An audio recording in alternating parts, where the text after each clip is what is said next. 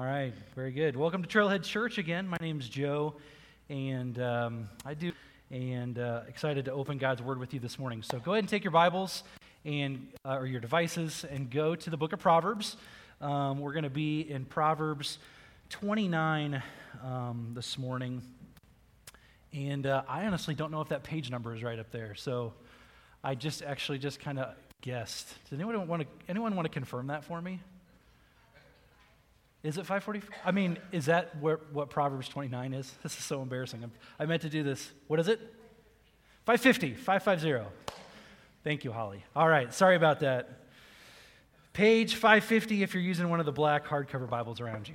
Thank you for your help on that. So, book of Proverbs, I just want to remind you and encourage you that, as it's already been said, to really maximize this series in the book of Proverbs by reading the book of Proverbs on your own throughout the week. So it works out really easy, right? So there's 31 days in a month, oftentimes. There's 31 days in July, there's 31 days in August, and there are 31 chapters in the book of Proverbs. So it works out really easily to work your way through the book by just simply reading the chapter that matches the particular day. So class, today is August 5th, therefore the chapter for today would be, Proverbs 5. Sorry, August 5. No, Proverbs 5.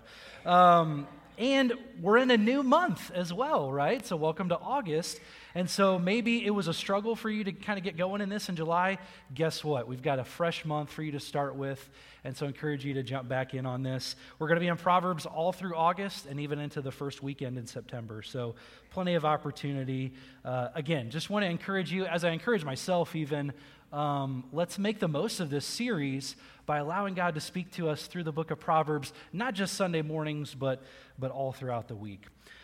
All right, so for this morning, I have to say it was kind of hard for me to decide on a sermon text. I mean, I knew it was the book of Proverbs, but I had it narrowed down that far. But man, the book of Proverbs is big. It's like over 900 verses and covers a ton of different topics. And so it was hard to know where to go. And so what I ended up doing was just kind of asking myself, and I think God led me to ask this of myself and of him, what do I need to hear from the book of Proverbs? What does Joe need to hear from Proverbs? Obviously, I need to hear all of it, but what areas in my life am I prone to walking in foolishness and not in wisdom? And let's go there. So that's how we ended up in Proverbs 29 this morning, and then I'm actually preaching again later on Labor Day weekend. And so the two passages I picked for when I'm preaching in Proverbs really are just, hey, these are areas that I know I need to grow, and I imagine it would be the same for you as well. Areas where I know that I'm often walking in foolishness and not in wisdom. So I just want to acknowledge that this morning. So this morning, as I'm talking about, for example, the fear of man, I'm not talking about this as somebody who's mastered it in any way, if that's even possible, but rather someone who needs to sit under this word from God with you, assuming that you need to hear it, which you do. I'll tell you, you do need to hear it. So here we are. Proverbs 29, verse 25, kind of toward the end of the chapter, just 15 words here. Proverbs 29, 25. Here's what it says. The fear of man lays a snare, but whoever trusts in the Lord is safe. The word of the Lord. Thanks be to God. All right, so when we read this verse, we get just a few words in, and I feel like we have to stop and kind of clarify some things here. We get 4 words in, and we get this phrase, the fear of man, and I feel like we need to step back and make sure we get the significance and the meaning of this phrase, the fear of man. Because there's a theme that runs throughout the book of Proverbs. If you've ever read some of the Proverbs, maybe you've picked up on it. Steve brought this out actually a few weeks ago when we kicked off the series. There's this theme, it's this phrase, this idea, all throughout the book of Proverbs, the fear of the Lord. The fear of the Lord. That phrase, the fear of the Lord, is 13 times in the book of Proverbs. And back in chapter 1, you may remember it was said, I think it's chapter 1, verse 7, the fear of the Lord is the beginning of knowledge. The fear of the Lord is the beginning of knowledge or the beginning of wisdom. And really it says that same idea over and over throughout the book of Proverbs, that if you want wisdom, if you want knowledge, if you want if you want life to go how God designed it to go, and if you want to experience the kind of flourishing that God wants for you, it begins with the fear of the Lord. It begins with the fear of the Lord. The fear of the Lord is the beginning of wisdom. But we get to Proverbs 29:25. Here at the end of the book, after the Proverbs have said so many times, the fear of the Lord, the fear of the Lord, and the verse begins the same way, the fear of, but then there's this switch that's happened. It's not the fear of the Lord, it's the fear of man. The Lord has been replaced with man. This doesn't happen anywhere else in the book of Proverbs. And again, there's some significance here that I think we need to step back and make sure we get. So thinking about that word fear, and I know Steve talked about this again a few weeks ago, but let's talk about it again. This word fear, and then how it shapes our understanding of the fear of the Lord and the fear of man. So first of all, we see the word fear and we maybe think, okay, that's like being scared or terrified or frightened, like, the feelings when you're watching a scary movie like The Shining or The Ring or The Brave Little Toaster, or if you've seen it, you know what I'm talking about. That is a creepy movie. Watch it and tell me I'm wrong. No, that's not the idea of fear here, okay? It's not necessarily being scared or frightened, though you could argue that's kind of part of it. This fear here, it's really more the idea of respect and reverence. It's a response of awe and worship when you see and fully, or begin to see and begin to fully comprehend what something is or who someone is. So when we talk about fearing God, fearing the Lord, again, it's the response of awe and worship as we begin to fully see and fully comprehend who God is. Steve defined the fear of the Lord like this a few weeks ago. I thought this was really good. The fear of the Lord is the utter humility that grows in the presence of a sovereign God. I'll say that one more time. The fear of the Lord is the utter humility that grows in the presence of a sovereign God.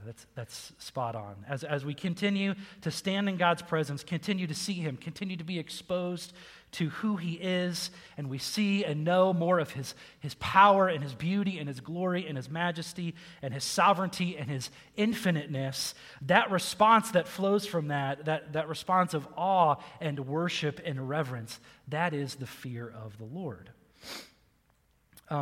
Back in the 1970s, there was a book written. It actually became kind of one of the best-selling Christian books. A book called Knowing God by J.I. Packer. Maybe some of you have read it.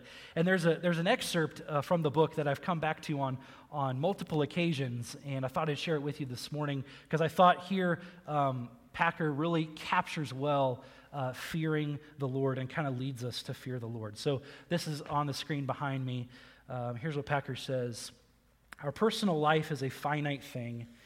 It is limited in every direction, in space, in time, in knowledge, in power. But God is not so limited. He is eternal, infinite, and almighty. He has us in His hands. We never have Him in ours. Like us, He is personal. But unlike us, He is great. The Bible never lets us lose sight of His majesty and His unlimited dominion over all His creatures. So I love that quote from Packer, and I love that in the middle there where he says, God is not so limited. He is eternal, infinite, and almighty.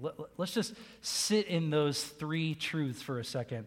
Eternal, infinite, and almighty. So God is eternal in respect to time. We have a beginning, right? But God has no beginning. He has no end. He is eternal.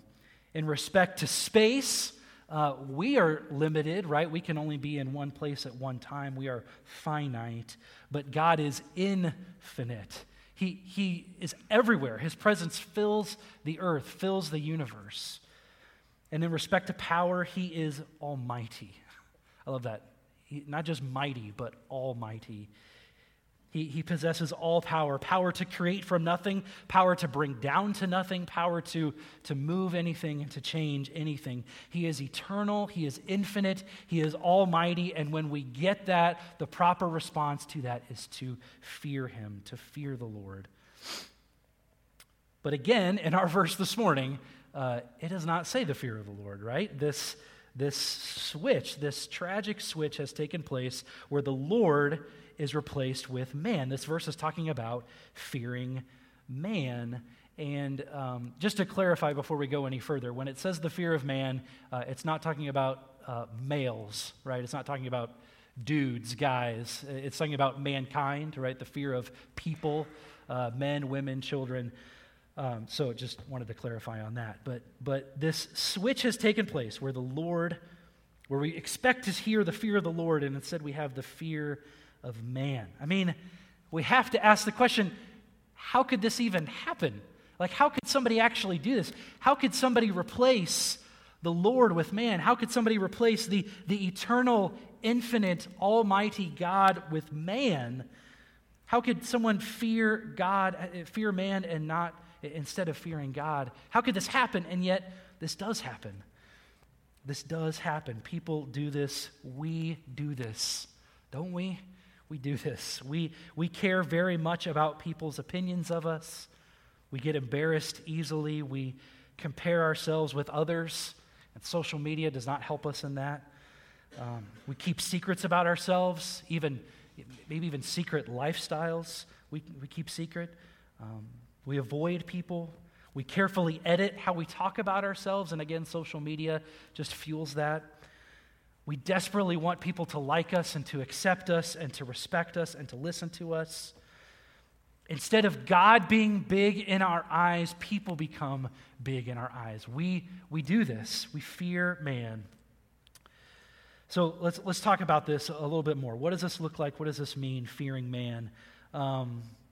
First of all, clearly fearing has a lot to do with worship, but I don't want us to get this idea that, okay, fearing man is worshiping someone, like worshiping a celebrity or something like that, worshiping an actor or an actress or a professional athlete or a musician where you know everything about them, you're obsessed with them, and you want to be just like them, and you're always on their Twitter feed and their Instagram feed finding out what they're doing. I mean, is that the fear of man? Yes, absolutely, but the fear of man's much broader than that. Here's what the fear of man is.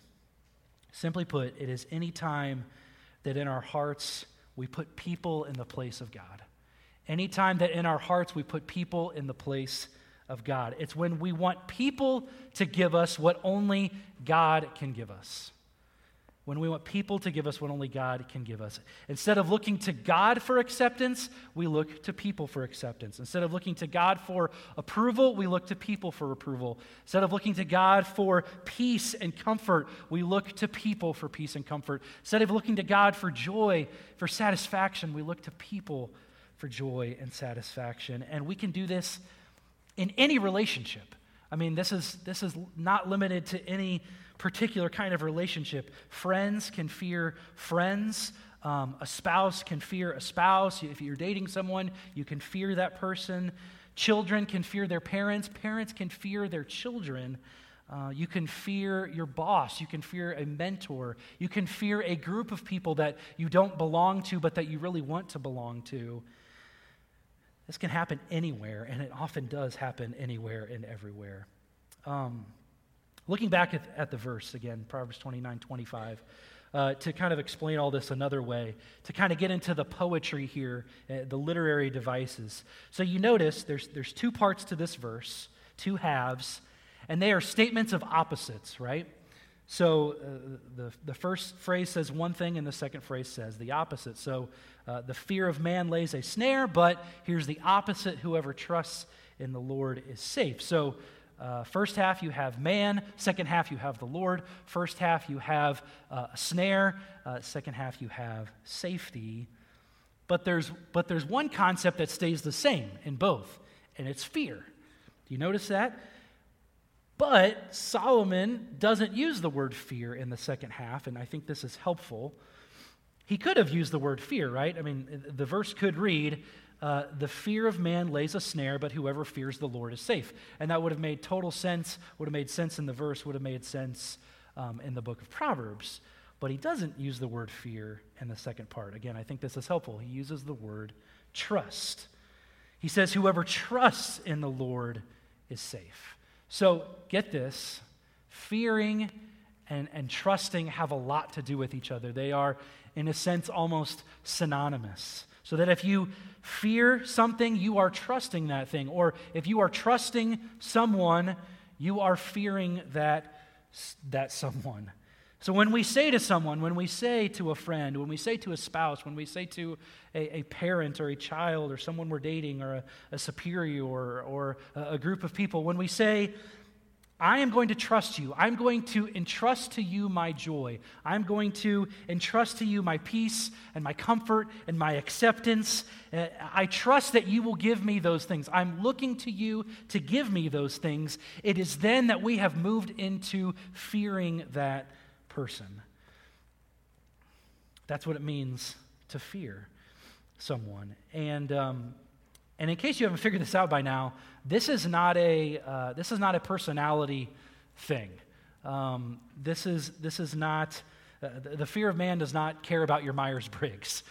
This is for all of us. You may have heard me start to talk about the fear of man, and you thought, okay, yeah, this is for like shy people, right? This is for those who are really introverted. Well, that's okay. I guess I'm off the hook because I'm an extrovert, you might say. And I don't fear people. I love being around people. Man, I'm energized by being around people. Love being around people. I love being in front of people. If there's an opportunity to be in the spotlight, I never shy away from that. But again, this is not a personality type thing. This is for introverts and extroverts alike. Because think about it, is an extrovert less prone to putting people in the place of God? No, of course not. This is for all of us. Introverts and extroverts might deal with the fear of man and handle the fear of man in different ways. It's going to look different, but we all deal with this. It might simply be that introverts, the people that they fear, they move away from, and extroverts, the people they fear, they move toward. But again, we all fear people. So hopefully, here's to kind of sum it up. Hopefully we're seeing that we all deal with the fear of man. It's something we all struggle with, and hopefully you're even beginning with God's help, even now in the sermon, to kind of peel back. Okay, where is this happening in my life? Where is this taking place in my life? So, what does Solomon say about the fear of man? Let's actually go on past the first 4 words. He says that the fear of man is a snare. It lays a snare. It's a trap. It's a trap. The idea of the word here in the Hebrew is like a noose or a loop of rope to capture an animal or a bird or something like that. And Solomon says that's what the fear of man is like. It's like a snare. It's like a trap for us. So my family and I, we live in Alton. We've lived in Alton the last few years. But before that, we used to live in kind of a rural area. I used to be a youth pastor up north of here in between Godfrey and Jerseyville. And so when we were at that church, we lived across the street from the church in a house that the church owned. So we lived in a rural setting. And part of living in a rural setting, if you don't know, is that especially when it comes to fall time and harvest time and the fields are getting cleared and the temperatures are dropping, is that you start to deal with mice. And we had mice in that house, not every year, but definitely several of the years we lived in that house. And I became, pretty familiar, I guess, with the different kinds of traps that were out there for mice. By the end, this wasn't my first rodeo, and so I had my go-to mouse traps, and they were these Tomcat mouse traps that I would buy at Walmart. These are not your grandpa's mouse trap. I mean, these things are legit. They've got like mega spring-loaded, and they've got these teeth that come down. I don't know if you can see that, but these are the real deal. And I had some good success with these mouse traps. I caught a fair number of mice with these. Put a little peanut butter in there, and it would do the trick. Now, in Solomon's day, there weren't tomcat mousetraps. There was just rope, right? But I just want you to get in your mind this idea of a snare and a trap. That's what the fear of man is. Solomon says the fear of man is a snare for us. It's a trap. Contrast that with the second half of the verse. The second half of the verse says, whoever trusts in the Lord is safe. The idea of this word here, safe, is actually the idea of being raised up high, set up high, to be set up kind of out of the reach of danger, out of the reach of enemies, and out of the reach of traps and snares. And so Solomon's point is when you fear man, when you put your trust in man, you're down low, you're down in the valley, you're down there with all of the danger and the traps and the snares. But when you trust the Lord, when you fear the Lord, you're raised up high. You're brought up out of the danger and out of the reach of the traps and the snares. Now I want you to think about for a second, what is the very essence of a trap? What is the very essence of a snare or a trap? A trap always has a component to it of being alluring and enticing, right? That it holds out something good to you. I mean, when I set those tomcat mouse traps, I didn't just set them out and hope that a mouse would bump into one. I always put a little peanut butter in there because I wanted the mouse to be drawn in and think that there was something good there, and then, snap, it'd be trapped and killed. I wanted that thing to die. Sorry if you're a mice lover or something like that, but I wanted that thing to die. So the very idea of a trap is that it holds out something good to us. It promises something that we need, or promises something that we want, that we perceive as good. But then the catch, so to speak, the catch is always that there are consequences in the trap, consequences that far outweigh the good that it promised. Consequences of getting trapped and getting captured and being put in some sort of bondage or even death. And isn't the fear of man exactly like that? The fear of man is exactly like that. It promises to us life, and it promises to us joy, promises a sense of belonging and flourishing. Oh, if this person would just like me, if this person would just accept me, if this group of people would just accept me, then I would be so happy. I would finally have rest and peace in my spirit and in my life. And Solomon's words of wisdom to us this morning are, no, you wouldn't. You wouldn't have that. It's a trap. It's a trap. The fear of man promises life, promises peace, it promises fulfillment and flourishing, but it can't deliver because man can't do for you, man can't do for us what only God can do. And continually giving ourselves over to fearing people and entrusting to them our joy and our rest, it's only going to keep cutting us off from what will actually give us life and joy and rest and fulfillment and belonging, and that's God himself. That's God himself. So friends, this morning, Solomon and God through Solomon is kind of putting two paths before us. Two paths before us, the path of wisdom, the path of foolishness, the path of life, and the path of that which will keep us from life, the path of a snare and the path of safety. And obviously the path of wisdom, the path of life, path that leads to high places and safety, comes through trusting in the Lord, right? That's what the verse says. Whoever trusts in the Lord is safe. So, man, what else do I need to say, right? I'll just tell you that, hey, trust God, and we'll send you on your way and send you home. That's all I really need to say, right? No, we need to explore this idea of trusting the Lord, because I think especially when we look at this idea of trusting the Lord through the lens of Jesus and through the lens of the gospel, there's a whole lot more to it than what we might first see. So I want you to first think about this question. Trusting in the Lord. How do we know that we can actually trust God? I mean, just a bit ago I said from the verse, basically, that there's a lot in common with fearing and trusting, that fearing God and trusting God, or fearing man and trusting man, are kind of one and the same, and I believe that the parallelism of the verse teaches that. But maybe when I said that, you thought, well, hold on a second. I get that I should fear God. I get that I should fear him, but I don't know if I can trust him. I get that he is eternal and infinite and almighty. I get that he has unlimited boundaries and unlimited power. And so I get that I should fear him, but I don't know if I can trust him, because I've seen power be abused. And how do I know God's not going to abuse this power?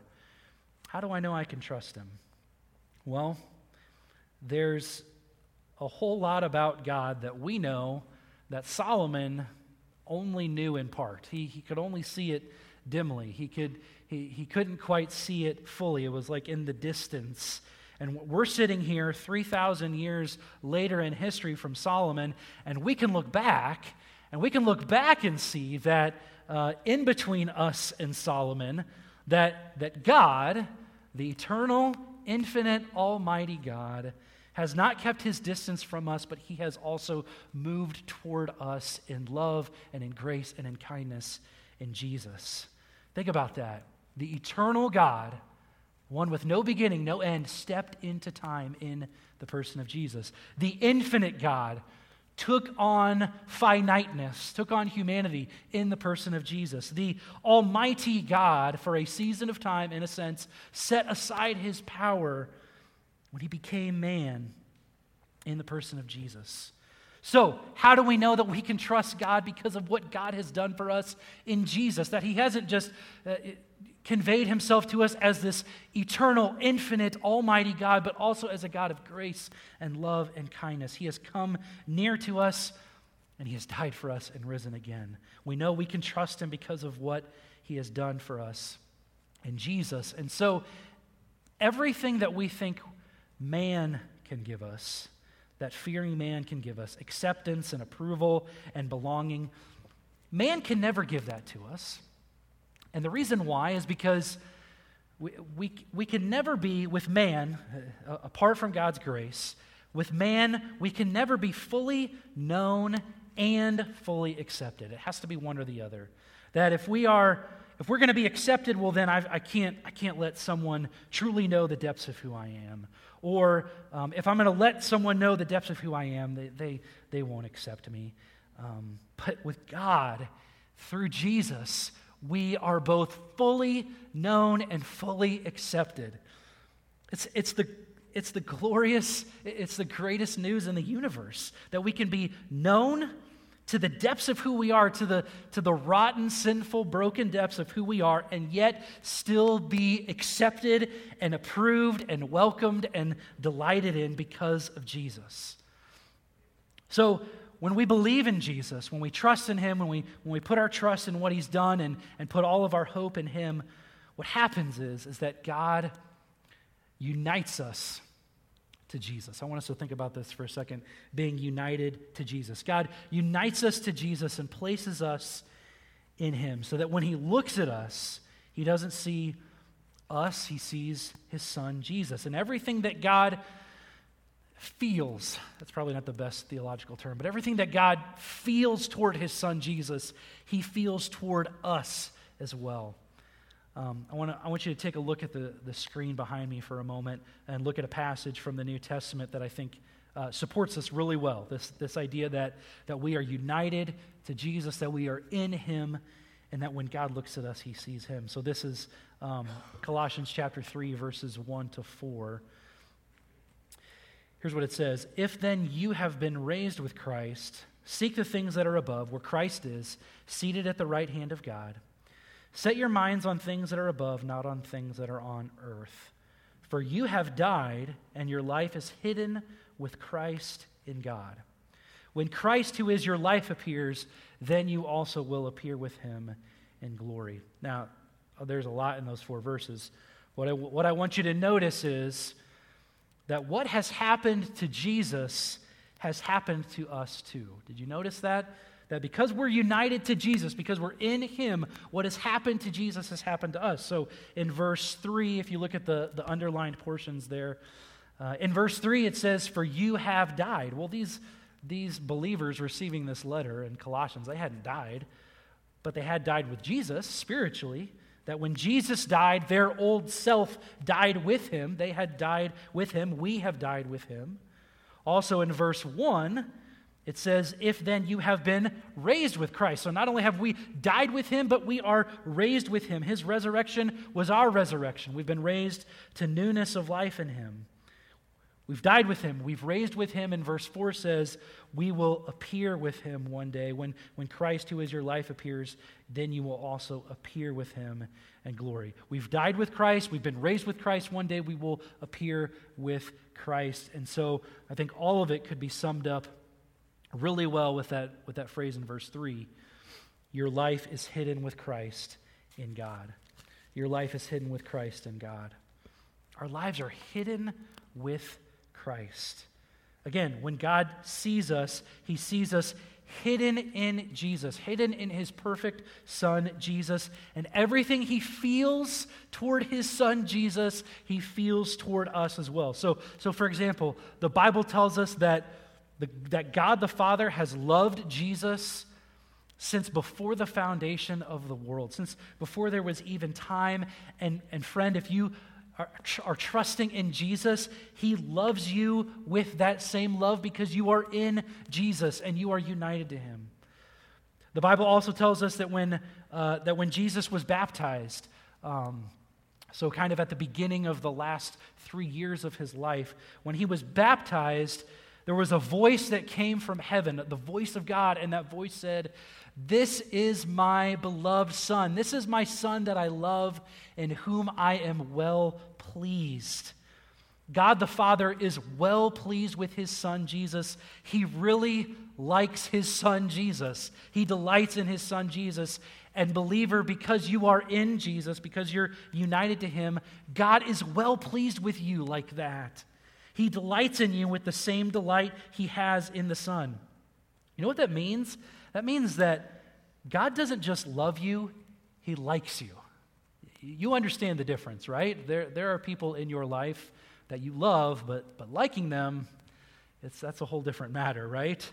Or am I the only one here, okay? No, we get the difference, but God doesn't just love us, he likes us. He delights in us, not because of you, not because you're awesome, because you're not.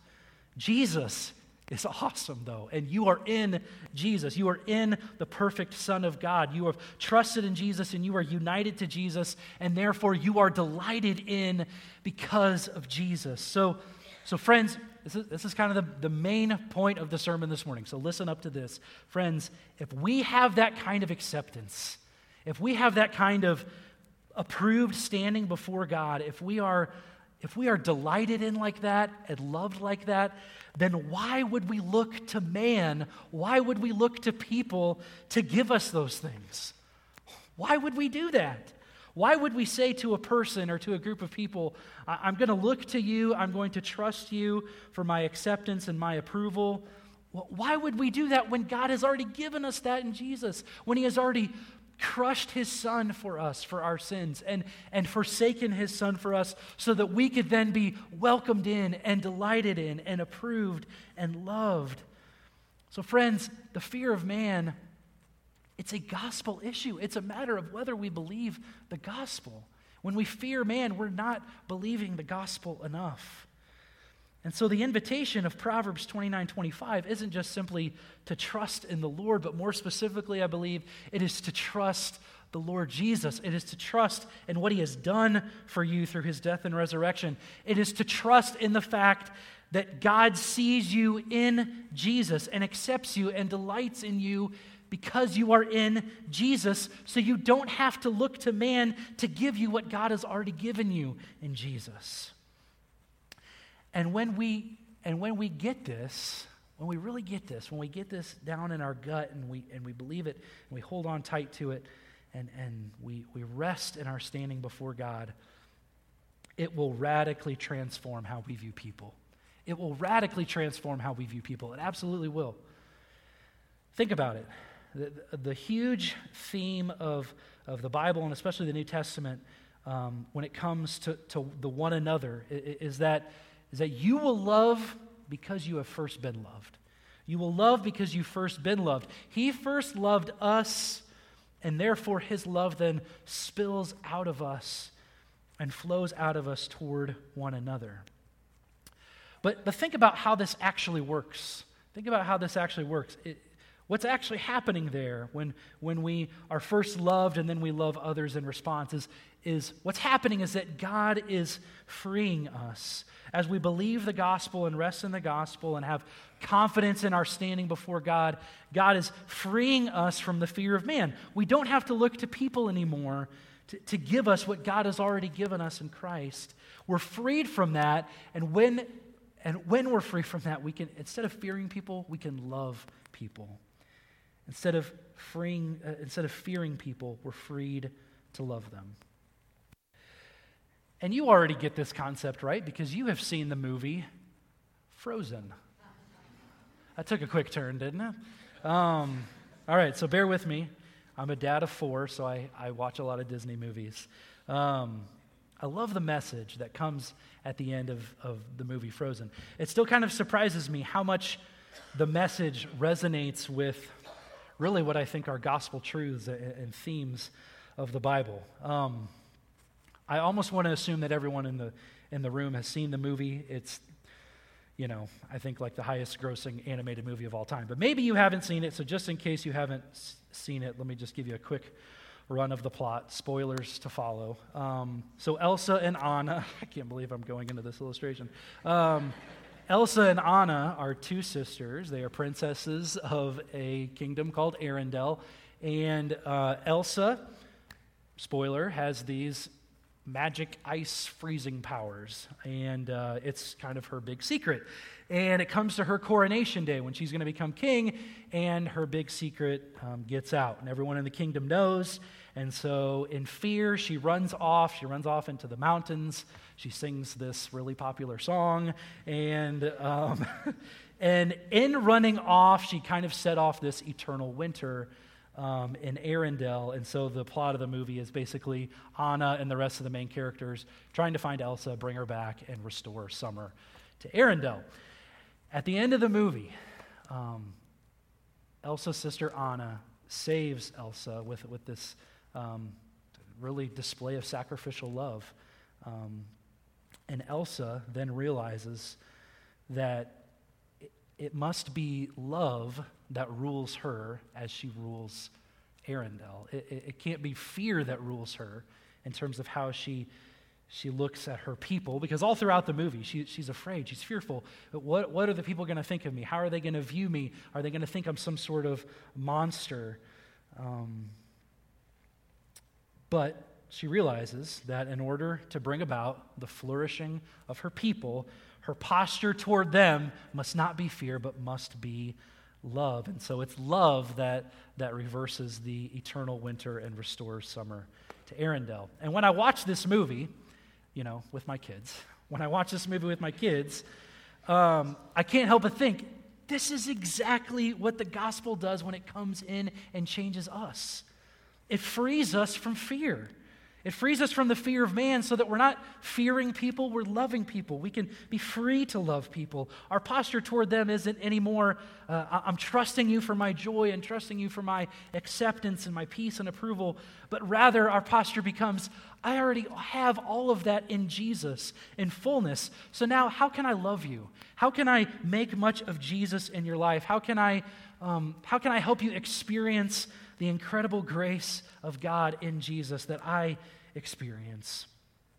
So notice that the gospel does not free us from the fear of man by simply isolating us. It's not, the answer is not isolation and withdrawal from people, but actually just the opposite. The gospel frees us from fear of man and then actually pushes us back into relationships that are not founded on fear, but founded on love, built on the gospel and our acceptance in Jesus. So let me kind of wrap things up here with a couple challenges for us. The first is to believe the gospel. I know that's incredibly simple and incredibly basic, but we need to hear it. We need to keep hearing it. The gospel is not the ABCs of Christianity, it is the A to Z of Christianity, and we need to keep hearing the gospel. We need to keep believing that in Jesus we are loved, we are accepted, we are delighted in. And I don't know, all of you here this morning, maybe you're here this morning and you would say, man, I'm not even a believer at all. I'm not a Christian. I'm not a believer in Jesus. And if that's you, man, I'm super glad you're here. And I want you to hear this invitation to believe, this invitation to trust in Jesus. The good news that you can be welcomed in and delighted in and loved by the God of the universe, the eternal, infinite, almighty God. You can be welcomed in and delighted in because of what his son Jesus has done. It does not come by working hard enough. It does not come by being good enough or being moral enough or being clean enough. It comes by resting in what Jesus has done. And believers in Jesus hear the invitation to keep on believing. Don't stop believing. Keep on believing. Keep on believing the gospel. Keep preaching to yourself that you are united to Jesus. You are in him. Your life is hidden in Jesus, and therefore God delights in you, and God accepts you, and God rejoices over you and approves of you. And as you believe that good news, let that inform how you view people. Let that inform how you view your friends and how you view your spouse or someone you're dating or your children or a group of people that you really want to belong to. Those people can never give you what you've already been given in Jesus. So believe the gospel, and secondly, let's examine our relationships. Let's examine our relationships and give ourselves over to relationships that are built on love and not on fear. So I ask you, friends, where in your current relationships are you fearing people? Let's ask for God for grace. Ask God for grace to repent of that, to turn away from fearing man. And in response to his grace, let's love people instead of fearing people. Asking ourselves, how can I increase this person's experience of the grace and kindness of God? How can I help them know more of God's love for them? How can I help them to taste more of the goodness of the good news that I am tasting?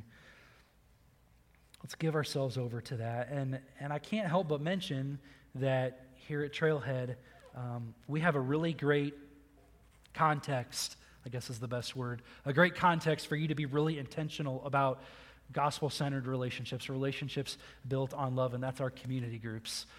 Community groups are getting ready to start up again. It's August, so I imagine most of our groups, if not all of our groups, are going to be meeting even in informal ways in the next few weeks. And so if you're new here, man, I encourage you to go to Connection Point after the service and find out how you can get connected to a community group. If you've been here a while and maybe you've kind of had this posture of, I don't really get community groups. I don't see what the value is. I'm not really going to put a lot of priority on them. Or maybe you've been here a while and you've been in community groups, but you've kind of kept your distance. You haven't really given yourself over to being known by the people in your group and really engage the people in your group in knowing them. Friends, what an opportunity. What an opportunity we have to be intentional with the right kind of relationships built on love and not on fear. To have an opportunity to intentionally cultivate in our hearts love toward others and not fear. To gather with brothers and sisters regularly, not even just once a week, but even just walking through life together, and to come together not in a desire to impress each other, but rather to love each other, to know each other, to be known by each other. So, friends, we've got a season of community groups ahead of us. Let's give ourselves over to it. Let's engage our groups well and invest in our groups well, and really cultivate in our hearts relationships that are built on love and not on fear. Okay, that's what I've got for you this morning. So let's move toward a time of reflection and response and communion. I'm going to have some reflection questions on the screen, and first, let's go ahead and pray.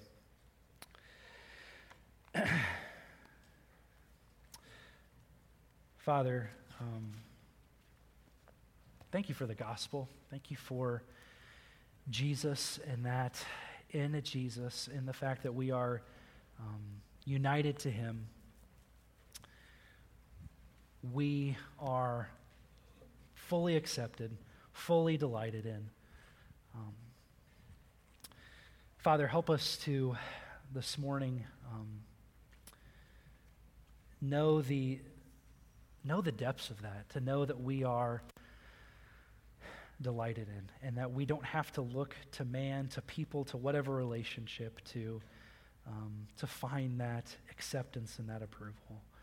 God, would you help us to examine our relationships and see, where is this happening in our hearts? Where is this happening in our lives?